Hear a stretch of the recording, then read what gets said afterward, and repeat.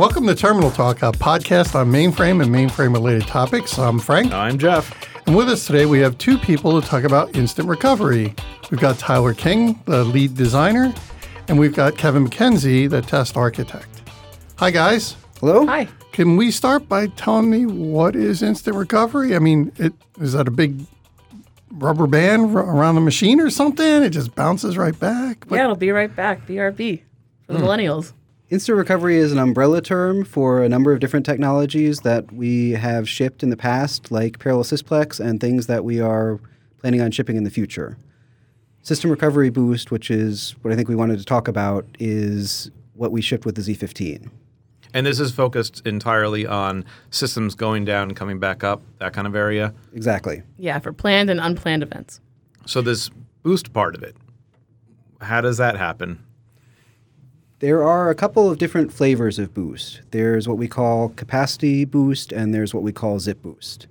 So for capacity boost, we sell a number of different models of machines, some of which run at full speed, so those are usually the 7XX models, and then some of which run at a subcapacity speed, so the 4, 5, and 6XX models.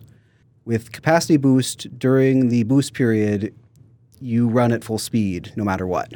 So if you have a subcapacity machine, you get a large additional bump in the amount of processor power available to you, so that speeds just everything up. And that's a clock speed statement, or? Yes. Okay. And what's the other type of boost? The other type of boost is zip boost, and that only naturally applies to systems that have zips defined. But with zip boost, for the boost period, work that can normally only run on regular CPs can also run on zips. So you have additional capacity available to you if needed to run whatever work you want. So it's like all hands on deck, and the zips don't get to say, that's not my job. Like, Exactly. anything that can process, start processing. Right. So what's a zip? A zip is one of the types of processors that runs on the IBM Z machines. So you have regular CPs, you have IFLs that can run Linux, you have ICFs that can run coupling facilities, and then you have zips which can run certain types of work that IBM allows on them. So Java work, for example, certain types of database work, other things where IBM says it's okay to run. Generally for Java. saving DB. money for certain types of workload, right? So as a Right. customer, you want the best possible performance at a certain price point. Right. And so zip stuff, it doesn't play in any of the traditional monitoring, or I should say metering for cost. Correct. Anything that runs on a zip is not charged towards your 4-hour rolling average or however it is you're paying for capacity. And that's one of the big advantages of the boost is not only do you get this additional capacity, you don't pay for it. Yeah, that's so pretty cool. Yeah. I'm sorry. So the way System Recovery Boost works is you get this extra capacity to make your shutdown faster, you get your startup much faster, and you get that additional capacity to kind of boost your workloads and run them in overdrive for a period of time after you're already back up and running. Oh, so you get that after you've come back up as well. Yeah, so to make up for lost time. Oh, That's pretty cool. yeah. So it's like you were never down, hopefully. It's kind of like when the pilot comes on and says, "Oh, we're going to speed up a little bit to make up for the time that we lost in the gate." Right. Just to recap what Kevin said, because I know a lot of people get confused. So we have this speed boost, this capacity boost that our folks that have subcapacity machines can use. And then whether you have a subcapacity machine, a full capacity machine, you can use speed boost as well, which you can run your GPs on your zips. So whatever machine you have, you can use System Recovery Boost. So it almost sounds like I get more of a benefit as a subcapacity machine than if I had a full capacity machine. Yeah, because they get the double boost. Oh, you can get double boosted. Yeah, if you have a subcapacity machine and you have a zip, then you double boost. So you want to leave a little bit of room. Yeah, you definitely want that headroom in there. Well, this is kind of cool, but it sounds all technical. So what do we need you for, Tyler? So my job as a designer is to work with our users, so the people that are literally using our machines, so like system programmers, architects, people like them, to understand who they are as people so we have some empathy for them when we're building our machines and understand what their workflows are like so that when we're building these offerings, they're actually going to integrate really easily into their workflows. So one thing that came from our design research was we added the shutdown boost. So originally we were just going to do startup and the boosted capacity after the startup. But when we talked to users, they said, you're only capturing half the story. Shutdown is really, really slow, and I need you to make my shutdown faster. So we worked with the team, the technical team, and they made shutdown faster. And it was really great. And our users are really excited about it. Do you have an idea of how much faster it is for a client? I do. I have the proof points right in front of me. So we are seeing 2x faster return to pre-shutdown SLAs, 2x faster processing of transactional backlogs, up to 2.5x faster processing of batch backlogs, and up to 4x faster GDPS automated startup, shutdown, and site switches. How do you know how long to do it? Is it just a time delay, or do we? How do we make that determination? It's automatic for startup. So for startup, as soon as you IPL, boost starts unless you've disabled it. And then for up to an hour, you get the boost. Theoretically speaking, you could turn it off sooner if you wanted to, but no one's going to do that. Yeah, exactly. No, we're not going to come after you and yell at you if you don't. I don't want free capacity. Exactly. We give you an hour if you want to. If you use the entire hour, that's fine. Shutdown's a bit more complicated because ZOS doesn't really have a defined concept of a shutdown like the other operating systems do. So the way that works is we give you a command you can issue at the console to say, I'm starting my shutdown, and you then get half an hour of boost time during the shutdown. So if you can shut down in half an hour, you can just start at the beginning of the shutdown. If it takes you longer than half an hour to shut down, you should try to figure out when it would be most advantageous. Because one of the things we did run into was some customers were complaining, like, it takes me 8 hours to shut down. You're only giving me half an hour of boost. Right. And then you talk to them and they say, well, yeah, but we've got everything automated and we just wait half an hour between every command. And it's sort of like, Oh, okay. Yeah, so we're not going to be able to help you very much. But if you're just, doing what you do in terms of draining the spools, stopping your transactional workloads, things like that, half an hour we think should be more than enough time. And if it takes you more than half an hour to shut down, then you can look at RMF reports, other things, and just try to figure out when it would be most advantageous to you. So it's very important for IBM to define what the shutdown period is because it could go longer than half an hour. Yeah, that's something Right. that we worked with our users on to define Right. that. Right, and we should mention that as soon as you start the shutdown boost, WLM is going to stop routing work to the system and do some other things because we are assuming that you are actually shutting down. Mm-hmm.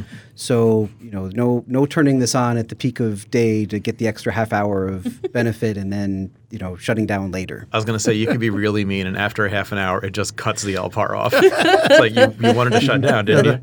That would go over really well. Yeah. Yes. So the customers, they said, okay, there's these times when we are most exposed, when our systems are not available. Help us shorten those windows. When did you get to present the proposed ideas back to them, and what was the reaction like? So we started bringing this idea to our customers in the spring of 2018, I believe. So we've been working with our users on this for a little over a year and a half. So, but you got to come back and say, okay, we listened to you. You said this. Here's what we want to do. So we brought them our Hill statement, which is like a goal, and we showed it to them. We were like, this is what we're thinking in that spring. And we had a couple of users sign up to be what we call sponsor users, who are users that partner with us, and they basically co-create the solution with us at a strategic level. And so we worked with them, really frequently to get their feedback on an ongoing basis. So we were never building anything off of assumptions, and whenever we had questions, we were able to ask them so that what we were building was actually helping them. So how does this work, right? We're talking about something that required hardware capability and software capability. Do we give them early machines or do we just say, imagine? It was a lot of talking to people and interacting with them and showing them what we were thinking, showing them what our plans were, and talking about the overall experience and less about this is exactly how it's going to be built into your machine. This is exactly the command you have to put in, because we are focusing on that overall user experience. But we do have some early ship clients, and we want to work with them to understand what their experience is with this new machine so that we can make it better in the next iteration. Without getting into specifics, is there any type of client or type of configuration that is benefits most from these new features? So certainly subcap machines will benefit the most. Right. And it's really the simplest benefit because they don't have to think about anything. Right? The LPAR is just faster. There are some complexities involved with the zip boost that they may have to think about because you could be sharing the zips with other other systems, things like that. Because traditionally, you plan your capacity based around production workloads and what's going to happen during the day. The idea of planning your systems around recovery is almost like an afterthought. It's not something people typically plan for, except they need to be able to come back up. So do people really need to start thinking about where their zips are and what resources are available for this type of thing to best take advantage of it? Ideally, no. Ideally, if they're if they're doing what we've asked them to do in the past, then they won't have any problems because we've made recommendations in terms of making sure that your zips are properly sized, things like that. When we were I'm a tester, so part of my job is to figure out all the things that can go horribly wrong and sometimes make them happen, or at least try to make sure that they don't happen too often. And one of the things that we certainly did come up with was if you have your machines configured in a less than optimal manner, what can happen is you have a system that is using a lot more zip capacity than it's actually entitled to. And so during a recovery boost period, that capacity could be taken away.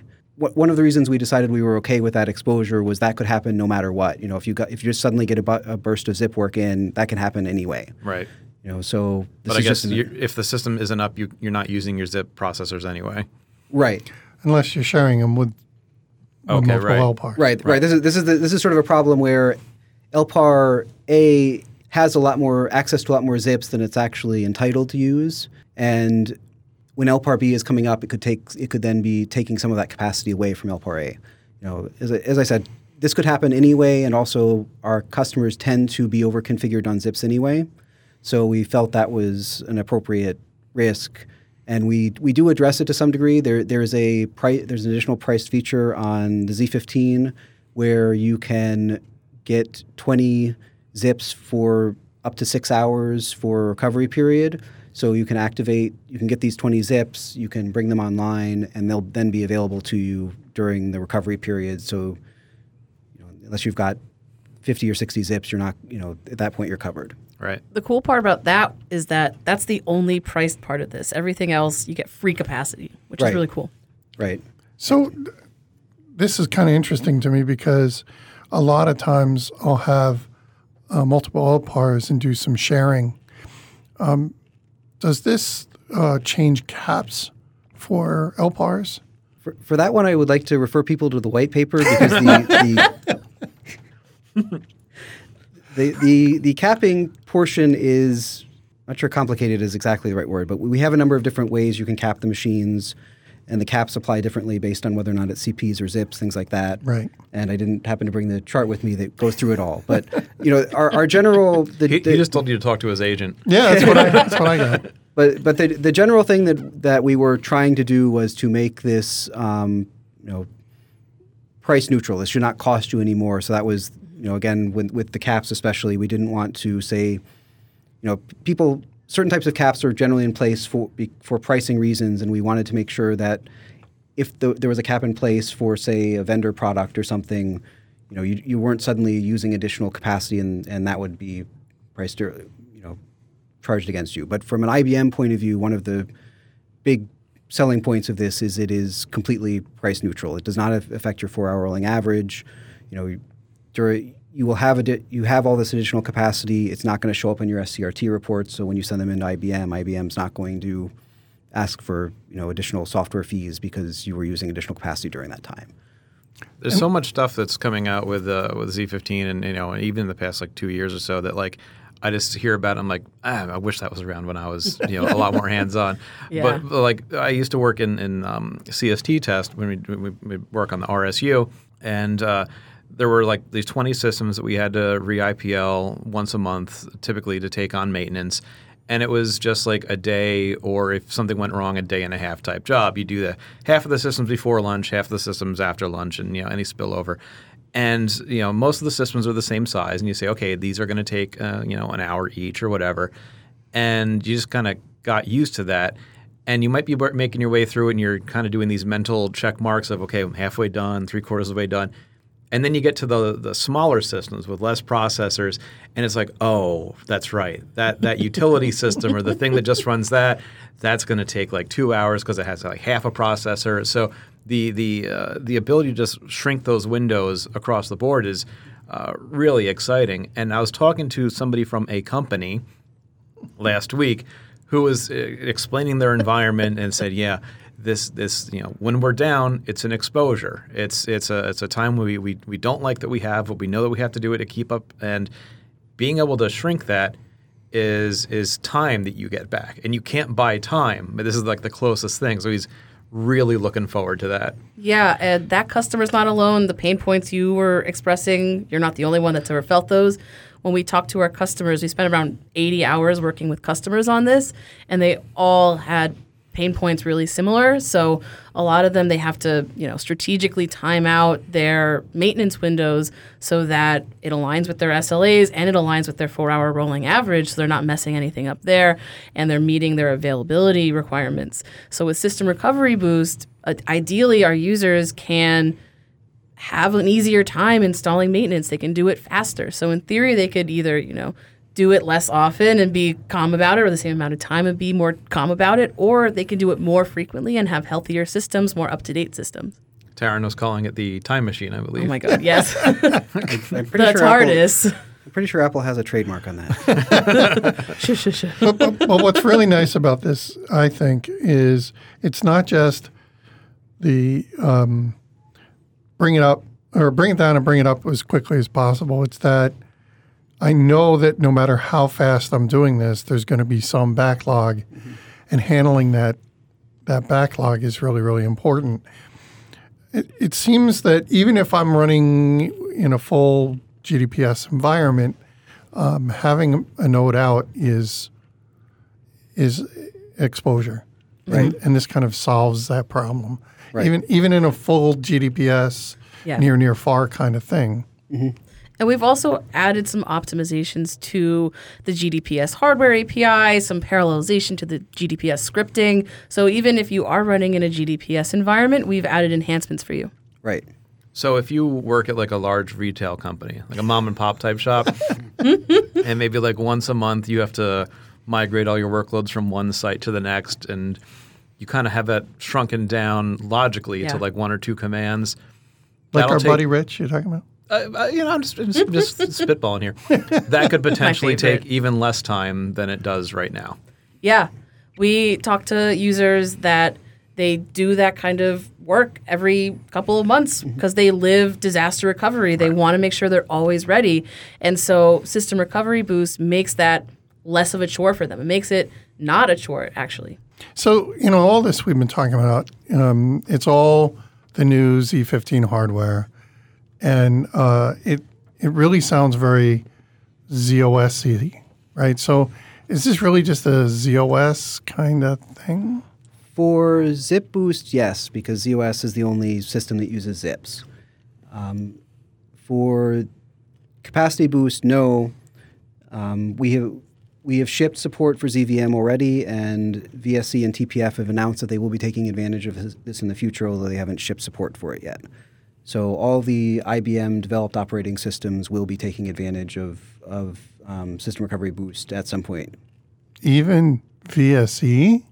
Even VSE. Wow. We haven't done an episode on VSC. We should do an episode on VSE. We haven't done anything. So I got to be honest. All I know about VSE is that at some point in the near future, it'll benefit from System Recovery Boost. Yeah, I think it's next year. So maybe we do need an episode on that. Okay, well, we'll put that. I'll write that right down. Okay. I don't see you writing anything. Well, I'm going to type it up. You're not actually. You're just banging the keyboard. Just Moving right along. okay. I'll go over here. And you mentioned the TPF will have it soon, right? Yes. TPF has like if I'm again dipping into the very shallow well of things I know about operating systems that aren't Linux or ZOS. TPF has like a very short bring down, bring back up type of window. Like, do you know anything about how that will work over there? A little, just because I was involved with the calls and so forth. And this was actually part of what Prism had to do because TPF's shutdown is different, right? It doesn't, I did not understand all the details, but it doesn't load and unload and reload a lot of stuff in memory and so forth. So they already had a fairly fast shutdown and restart. So they actually had to do some work to figure out how they could take advantage of this, having to do with signals they send to Prism and so forth. Right. Yeah. You have to be a TPFer to really understand, right? Yes. So, can you describe just a little bit? I'm kind of confused because it sounds software-y, but it sounds hardware-y as well. Can you kind of explain kind of that brain-blood barrier here? Right. So the way it works is ZOS tells Prism that it wants to start a boost. Prism does whatever it has to do to either boost the capacity. Doesn't actually really do that much with the zip boost portion, I'll admit, but it tells ZOS that it's done the boost, and then ZOS runs for the next hour or half hour, depending on what sort of boost it's doing, and then there's more communication saying that the boost is being turned off and the boost gets disabled. So it's a combination of ZOS and Prism working together to allow the boost to happen. Because one of the things Prism does is report capacity to ZOS, and so Prism has to lie during that time because it's going to still be reporting these, the lesser amount of capacity, even though you really have more capacity available to you. So Prism, what's Prism? Prism is the IBM Z hypervisor, so it provides partitioning and all. We also call it LPAR, but it's officially Prism. So it's the thing that lets you have LPARs. And it's spelled PR SM with With a a slash in the slash. middle. Is that like AC/DC with a lightning bolt in the middle? Processor Resource System Manager. You had to look that up. I did. Pretty sure the IBM of the 60s wouldn't have allowed a lightning bolt, but it would have been much cooler that way. We have Unicode now. We can Yes, put exactly. emojis in That's things. what I was thinking, or emoji. I'm sold. On my Z15 back home, I'm going to get all my my APARs up to date. I'm going to turn this on. I'm assuming it's going to take like a good weekend's worth of work to turn on all the bits and configure everything to turn this on. Like, how do I configure instant recovery on my system? Well, I'm glad you asked, Jeff, because Okay. I actually brought the manual that tells you how to configure this. So let me give it over to you. Okay. Okay. You're handing me some papers. I There's am. a lot of papers here. Yeah, You expect me to read this on this podcast? I do. I do. You think this is a good use of people's time? I think it is. It's really interesting. Okay, here we go. I'm just going to start. There appears to be a problem in that all these pages have been intentionally left blank. What gives? So for System Recovery Boost, you don't have to do any installation or configuration. So assuming that you've installed your PTFs, you are good to go. You don't have to turn anything on. Oh, that's fantastic. I get my weekend back to play with Legos now. Yes, indeed. And scene. And so it looks like we're getting to the top of the hour here. So I'd like Certainly does. to thank our guests. And I have nothing else to say. Thanks for having us. Yes, thank you. Thank you very much. I want to say thank you to all of our really awesome users that co-created this offering with us. It's really exciting. And I hope they're excited too. I'm glad I have my weekend back because I'm going to need it to edit this together. Old Man Charlie, run us out. You've been listening to Terminal Talk with Frank and Jeff. For questions or comments, or if you have a topic you'd like to see covered on a future episode, direct all correspondence to contact@terminaltalk.net. That's contact@terminaltalk.net. Until the next time, I'm Charlie Lawrence, signing off.